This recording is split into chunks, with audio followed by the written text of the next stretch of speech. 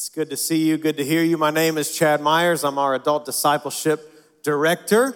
Glad to see you in the room. Welcome to those of you joining us online, wherever you may be, the beach, mountains, a different part of the world.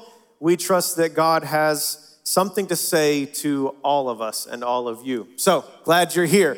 You know, I've noticed a few things about churches as we're kicking off this series called Stages, the Soul of Every Season. Some things come to my mind that are unique to certain churches. And one of them is that I get a few comments about my height here in this church.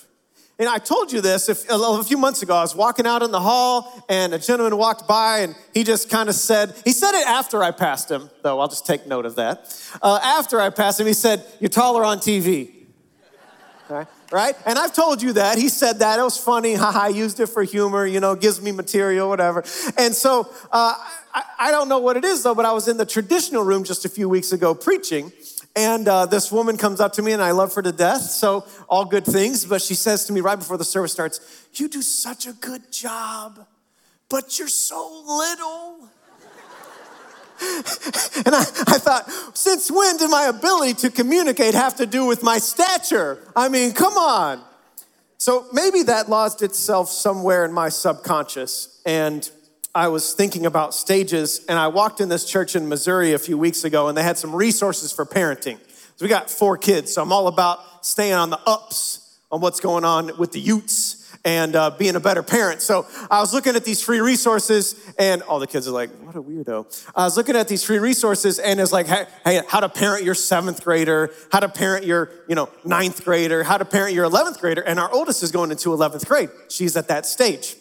And so I picked up this little pamphlet, and I was reading through it, and they give you some things like that you may just not know as an adult male, like about female teenagers. And what's going on in their world. And one of the things that it said was that many ladies at this point have reached their full adult height. And our oldest is vertically challenged. So I thought, this is really fun information. So I took that time to get on the phone and I called our oldest and I said, "Hey, MJ." She goes, "Hey, Dad, what's up?" I said, "I just wanted you to know that science has told me to tell you that you are the tallest you will ever be in this life." "I thought you should know that, Macy Jo." She started laughing. "Dad, thank you so much for telling me. Is that the only reason you called?" "Absolutely it is. Stay short, my friend." And I hang up the phone.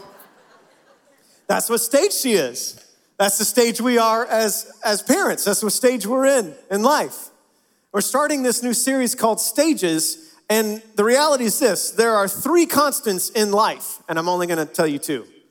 Those will frustrate some of you. You're like, "Well, what's the 3rd one?" I'll tell you later. The 2 constants I want to tell you about today is God, he's constant, and what's the other one? Change. He's like, "I didn't say that." He did say that. You win the prize. See me after the service. Change. As much as we don't want to admit it or accept it, there's something about the human condition that says, no. I don't like change. I like familiar places. I like familiar faces. We like to drive down the road that looks familiar. We like to go to the same restaurant. "Oh, I know this place. I know these people." It makes me feel secure, makes me feel stable. But change happens. And change always happens. And there's something inside of us that says, no, I don't want things to change. And the reality is this: that every stage of life that we're in, God is in that stage with us, and he wants us to live into that stage. Each stage requires new skills and different strategies. It requires new skills and different strategies. It's kind of like a video game. This video game, you go through a certain level, and in that level, you have to have a certain set of skills and a certain set of strategies, and then you beat the villain at the end of that level, and you go to a different level, but at that level, you may need new skills and new strategies, and life is always changing, and God is continually asking us to adapt and to shift and to reorient our life to what is going on in this current season, in this current stage. Maybe you've recently met someone. You met someone. And your love is in the nurturing stage. It's tender. You're trying to protect it. You're trying to grow it. Maybe you're newlywed and you're in the nurturing of your relationship. You're giving to each other to grow your marriage. Maybe you have little babies. At 9 o'clock, there was 2 fresh babies that came right up into the risers. They were super fresh. And I couldn't keep my eyes off them. I love babies. And maybe you're in that stage and you're in that nurturing stage. Or maybe you're discovering or rediscovering Jesus. And you're praying maybe for the first time in a long time. Or you're reading your Bible and your relationship is in its nurturing stage. Or maybe you're a student about to graduate high school or college, and you are dreaming about what's ahead of you. You have your goals, your goal board out, and you're ready to go out into the world and conquer it. You're excited, you're filled with hope, you're in a dreaming stage. Maybe you're building. You're in that career stage, the business stage. You're building, and all your energies are going towards that. Or maybe you're in the latter half of life, and you're thinking about the legacy you're gonna leave. Children, grandchildren, and the next generation. We all are in some type of stage, and God is with us in those stages. And Jesus wants us to keep in step with the stage that we're in. That's the question for us. Can we keep in step with the stage that we're in? Because if not, we may be using old battle strategies that really belonged to a different time and place. We may be using old frameworks and imposing them on our current stage, and it's really constricting. It's causing havoc. Jesus wants us to be able to keep in step with the stage that we're in. So my sermon is quite plain today. We're gonna be in Ecclesiastes 3, 1 through 12, and I'm just gonna ask 2 questions. I'm kicking off the series. I'm just gonna give us kind of a broad stroke for the idea of stages. And it's kind of like my son ordered some sunglasses the other day. It was like all of it was one lens, but it had, it covered both of his eyes. It's kind of like that. I'm gonna ask 2 questions, and they're simply this: how do we know what stage we're in, and what do we do when we realize what stage we're in? Right? Very simple. But let's go to Ecclesiastes 3, 1 through 12 to start. And I'm going to ask you this. If you're willing and able, would you please stand for the reading of God's word? It's a long passage, and I need you to stay awake. Ecclesiastes 3, 1 through 12. There's a time for everything, and a season for every activity under the heavens. A time to be born and a time to die. A time to plant and a time to uproot. A time to kill and a time to heal.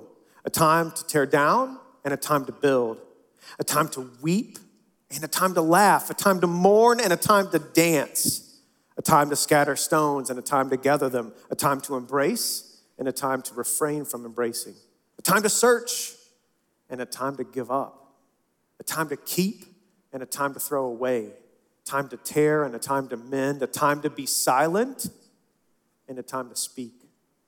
Time to love and a time to hate, a time for war and a time for peace. Verse 9, what do workers gain from their toil? I have seen the burden God has laid on the human race. He has made everything beautiful in its time. He has also set eternity in the human heart, yet no one can fathom what God has done from beginning to end. I know that there is nothing better for people than to be happy and to do good while they live. The word of God for the people of God. Thanks be to God. I invite you to be seated. Pastor Jeff is preaching this week in traditional, and we are going in a little bit different directions with our sermons, but the beauty of Mount Horeb is that later on this week, you can tune in to Pastor Jeff and hear his sermon, which is very, very strong and worth listening to, so I encourage you to do that. Ecclesiastes falls into a section of the Bible known as wisdom literature. Psalms, Proverbs, Song of Solomon, Ecclesiastes, wisdom literature. Most commonly, it's attributed to King Solomon, although his name is not written in it as the author. It's quite simply Kohelet, which can be translated into the English as the preacher.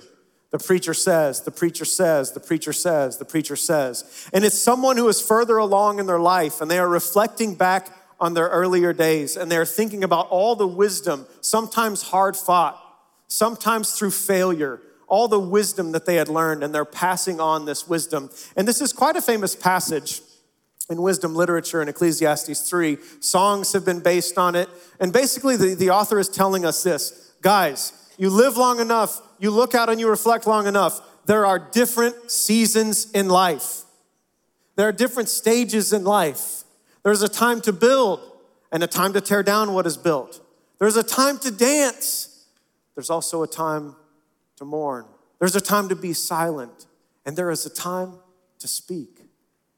There are different seasons, and each one of them, because we live east of Eden, has some measure of pain and loss and brokenness in it. But also each one of them, because it's in God's good creation, has a measure of beauty in it. And God says, I want you to understand what stage or season you're in so that you can lean into it, because that's where I am. And I'm ready to meet you there. So first of all, how do we know what stage we are in? How do we know what stage we are in?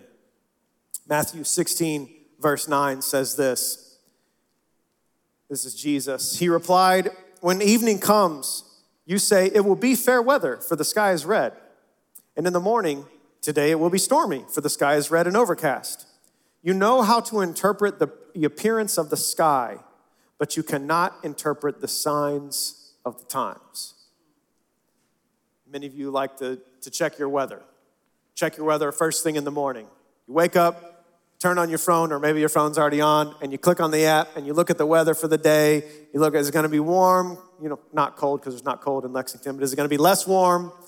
What are we going to wear? Is it going to rain? That sort of thing. Or maybe you ask Alexa, what's the weather today? And Alexa repeats to you in a nice, soothing voice what the weather going to be for today. And Jesus says, he's rebuking the religious leaders because he says to them, guys, you can interpret the weather. You can look out and you can study the sky, and you're good at interpreting the weather.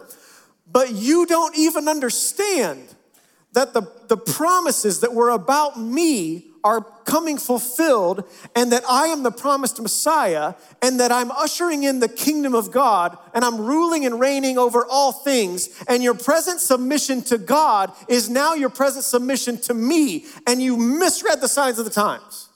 You don't understand that. And the question is actually the same for us. Do we recognize what Jesus is up to right now?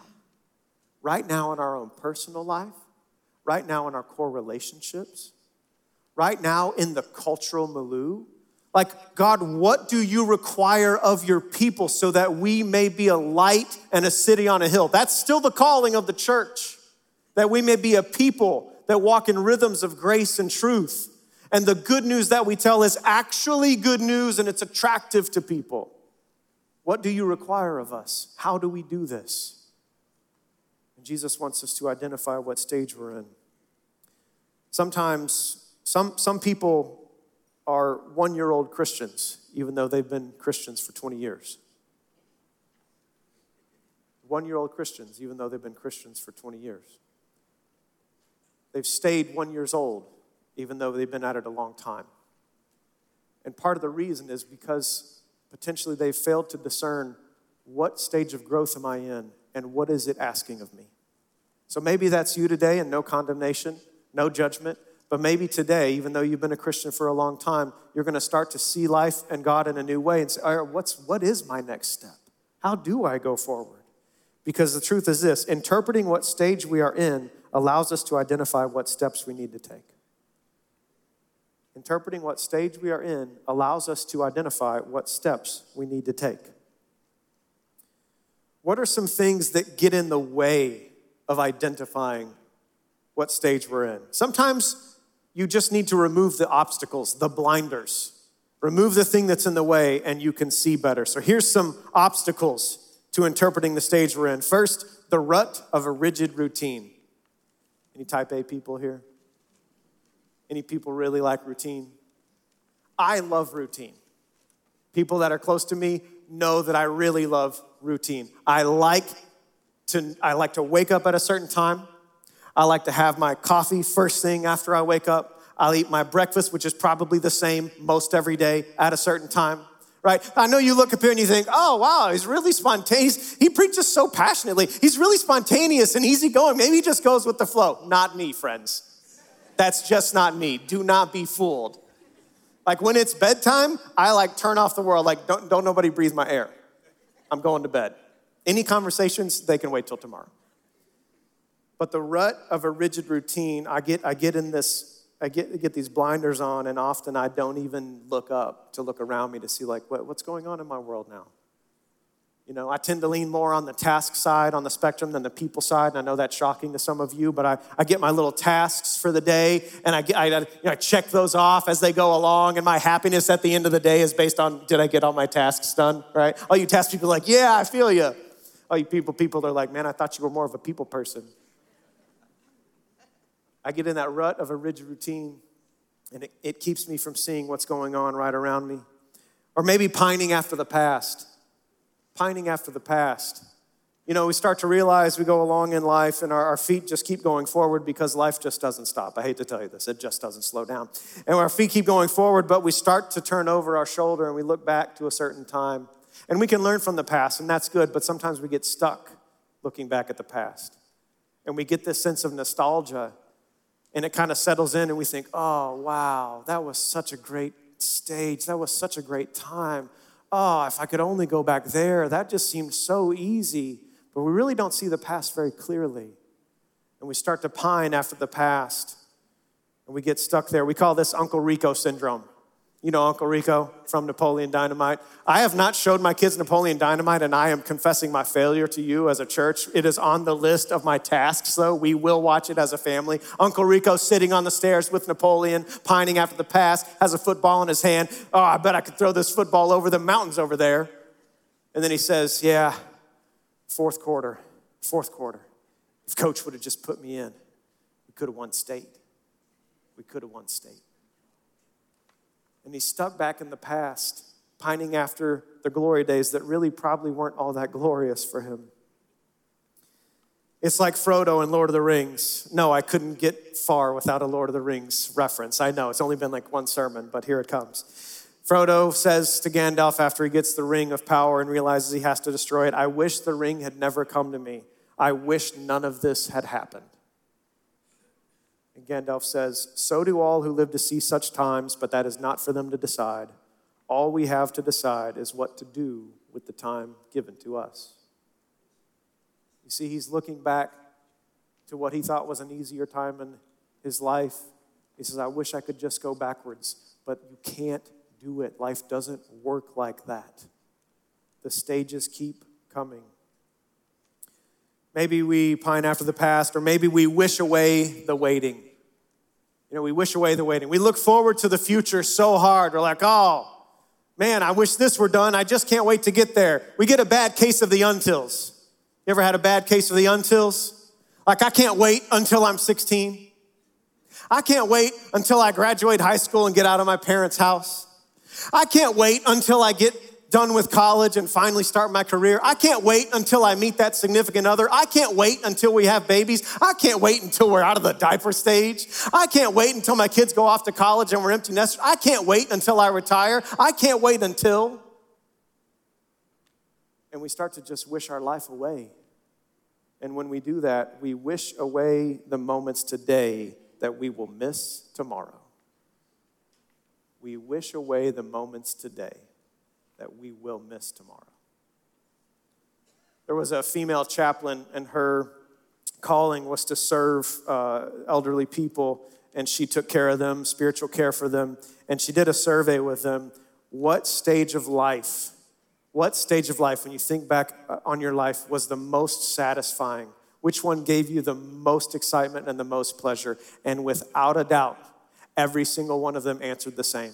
You know what they said? Yeah, it's not when I was building my career. It's not when I was young and single. And it's not when everything was in front of me and the world was in front of me. It's not when we were retired and we had plenty of money to travel and do everything else. You know what they said? It's when we were in the craziness of midlife and we were building family and kids and it was nuts and our schedule was nuts. They said, without a doubt, that was the most satisfying stage that we had. Friends, whatever stage you're in and whatever your status in life, don't wish away today what you'll miss tomorrow. There are some things to pay attention to, though. We get those blinders, we get those out of the way, and maybe we pay attention to certain things to help us identify what stage we're in. First, the obvious. The obvious. Are you a student? Are you not a student? Are you a parent? Are you single? Are you later in life? Sometimes the obvious is actually overlooked. What is the obvious thing in the stage you're in? Second, the middle of the night moments. That's what I like to call the middle of the night moments. It's when you wake up like 2 or 3 a.m. and the voices have all kind of gone away and the distractions for the day are gone. And whatever is there in your heart, that aching or longing starts to surface. It's that dream that maybe you've let it die because you never thought it was going to come true and you didn't want to risk it, or you did and it failed and you don't want to try it again because the failure was too painful. So you put it on the shelf. Or maybe it's this deep-seated fear that you wake up, you hope you get back to sleep, and then you wake up and you really have a lot of distractions throughout the day to help you avoid that fear. What are those middle of the night moments? Often they're great signals for us to tell us what we need to pay attention to and what stage we are in. What about recurring conversations? Recurring conversations. Ask people around you, like, hey, what's going on in my world? There was a pastor, and he was getting a lot of success. His church was exploding. He had written some books, and people were wanting him, to come do a book tour and come have speaking engagements and come speak at this conference. And so he was leaning into that. And as he was leaning into that, him and his wife started to have these conversations. His ministry was ramping up. It was very busy, but him and his wife started to have these conversations about their teenage son. And she said this, I don't think our teenage son is doing well. I think that he needs something else during this season. I know in your head, this is a season and stage of you in this ministry explosion, but right now, something that we value highly is our family, and he's not doing well. And so this pastor kind of went through this season of where he described a fulcrum and a lever.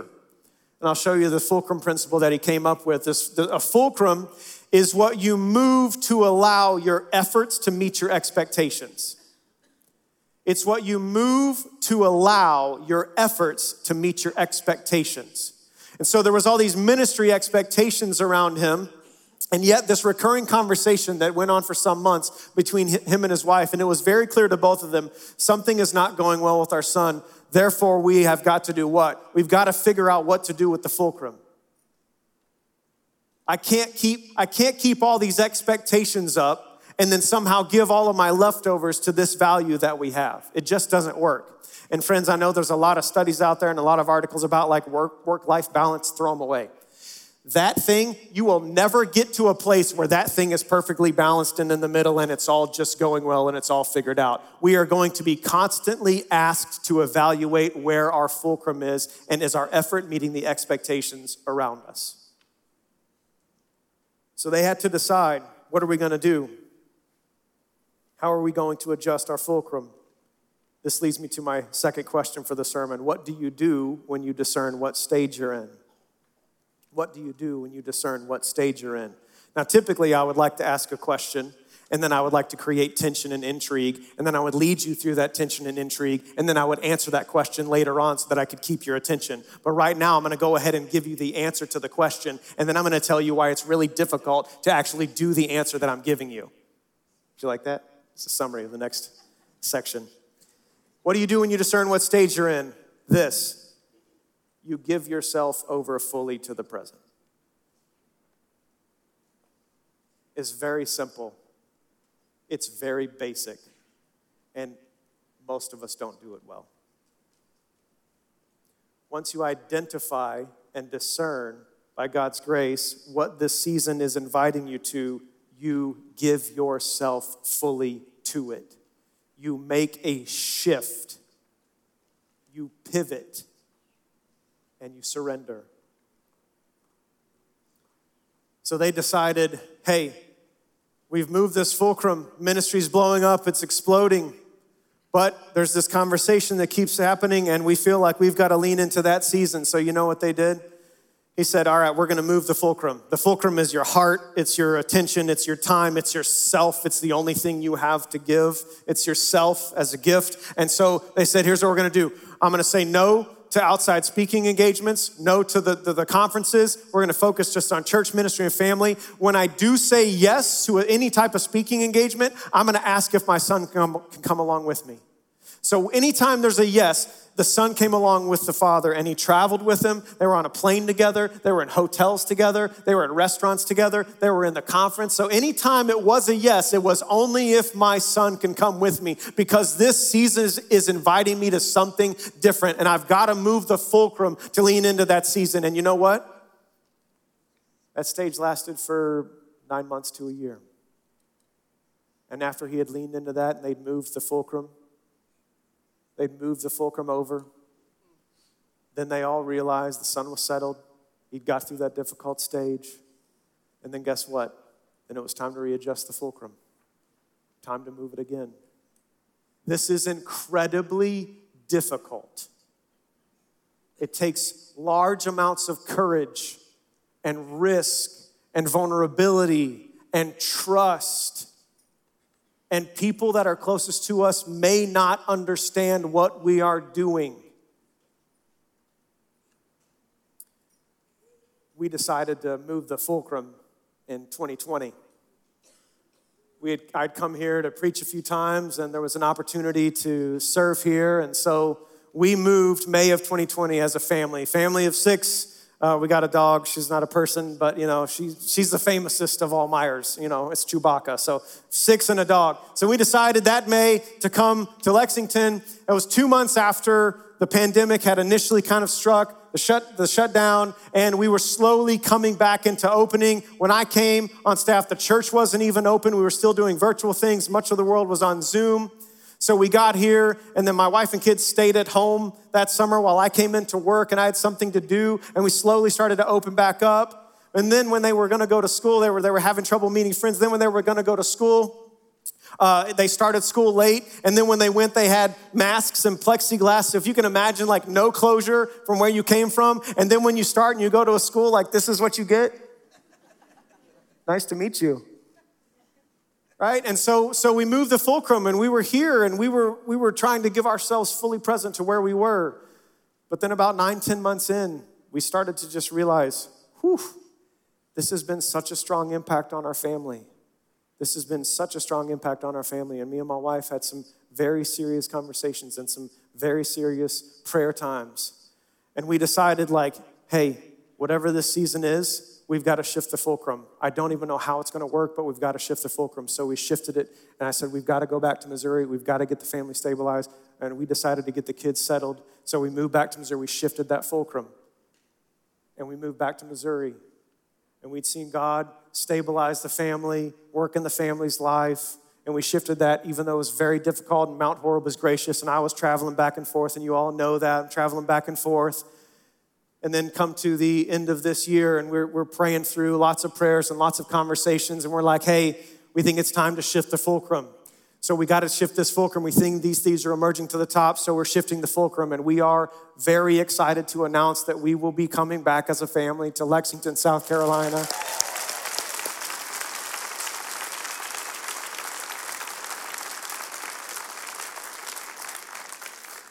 And I'm grateful to you for your prayers. Many of you have prayed for us. I'm grateful to Mount Horeb and the leadership for trusting God in our own wilderness to let us kind of go and figure that out and let us move the fulcrum. And then God leading us back, and we're grateful and excited to be here. I wasn't sure how that was going to land, so I planted some extras in the group, just like, hey, start clapping.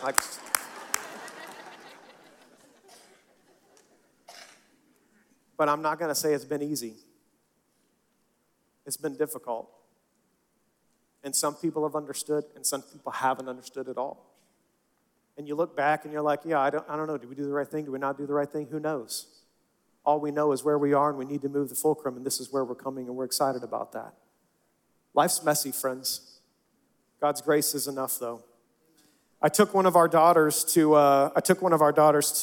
see My Fair Lady. We have some season tickets at the Fabulous Fox Theater, and we went and saw My Fair Lady, and it was a wonderful time, a wonderful night, and we're driving home. And I don't know if it's just because we were like slap happy or like silly, but we started talking about nursery rhymes. I'm like, I don't understand this. Like, why are we talking about nursery rhymes? And she was intrigued like how weird nursery rhymes are. She's like, they're so weird, Dad. And we started like reciting nursery rhymes, like Old Mother Hubbard and Little Jack Horner with the, put in his thumb and pulled out a plum. Like, what are all these about? And then the other one, you probably know this, like Jack, be nimble. Jack, be quick. Jack, jump over the...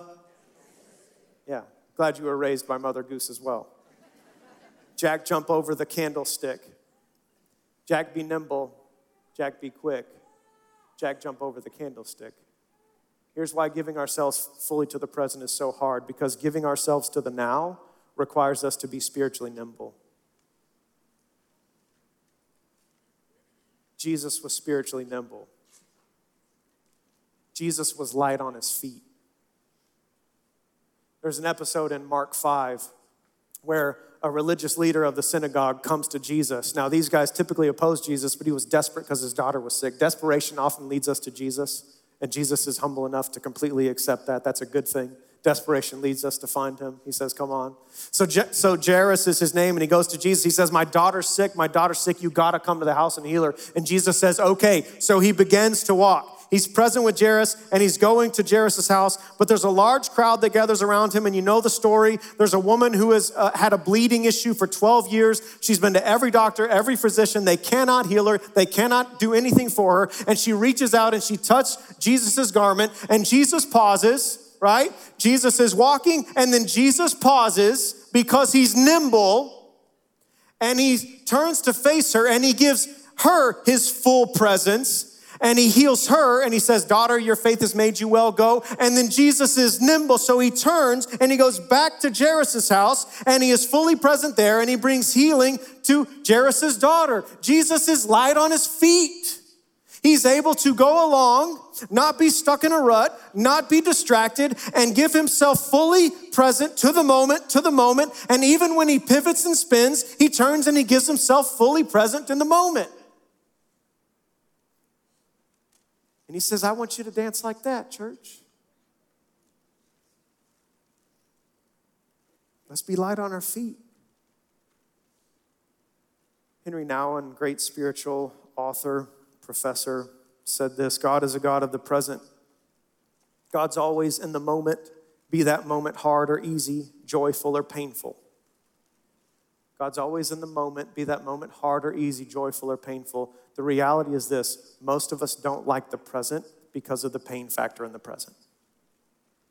Much of our maneuvering to get out of the present is actually a maneuver to try to escape pain or boredom. So we look backwards and we think, oh, wasn't it better? Wasn't it better? And we get a little dose of the nostalgia, and that kind of tides us for a little bit. Or we look forward like, oh, it's going to be great when, it's going to be great then. The reality is this: the present is a little bit unsatisfying. But that's where we are. And that's where God is.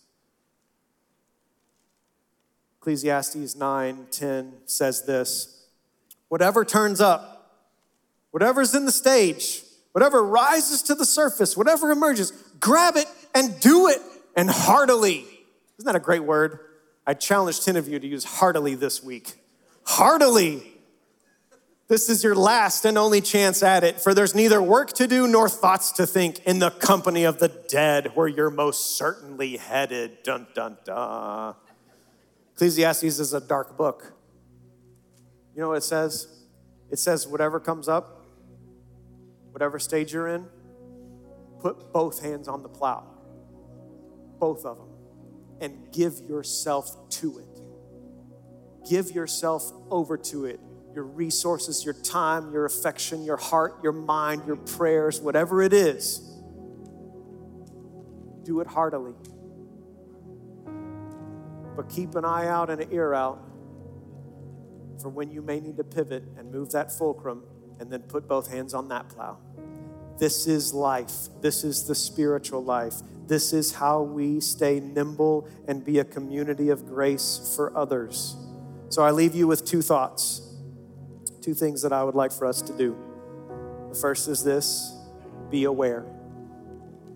You could say this series is an invitation to awareness and presence.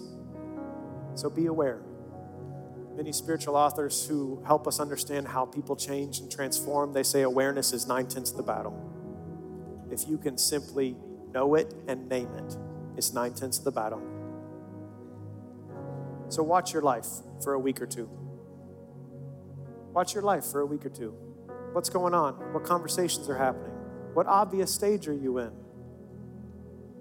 Ask your community around you and be ready for courageous feedback. Hey, is there anything going on in my life I need to pay attention to? Is there anything I've been neglecting? Help me. I want to live this stage well. Keep a journal by your bedside at night. When you wake up, and those thoughts and those dreams or those fears, write them down. Be aware. Secondly, be present. Be present. God's not a distracted God.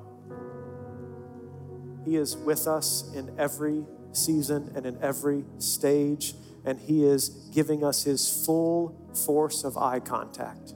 I see you, I know you, I love you, even if you're drowning in this stage, even if you feel like you're failing in this stage, even if you have no idea which way is up or down, I'm here with you. He's present with us. He wants us to be present as well. There's an ancient parable that goes like this. There was a man walking in a forest, and all of a sudden a tiger jumps out and begins to chase him. So he begins running from the tiger. And he realizes he's coming up to the edge of a cliff. And as he gets to the edge of a cliff, there is a strong vine. So he grabs onto the strong vine and he begins to lower himself over the side of the cliff. And the tiger stands above him, but he looks down and he sees a great fall with sharp, craggy rocks at the bottom. And he looks up at his past, the tiger, and he looks down at his future, a fall and imminent doom. And then all of a sudden, he makes eye contact with the present. And he sees that a fresh strawberry patch has grown out of the side of this cliff with red, ripe strawberries. And he plucks one and he eats it. And he says to himself, yum, yum, that strawberry was delicious. And by God's grace, when we don't fixate on our past and we don't fear our future, but we tend to the present, we may just be able to see the ripe fruit that is right in front of us, and by His grace, taste its sweetness. Let's pray.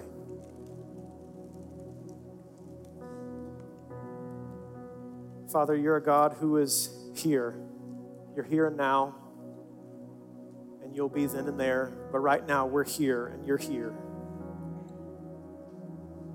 You meet us in this stage. You meet us in this season. Some of us are mourning, we're grieving.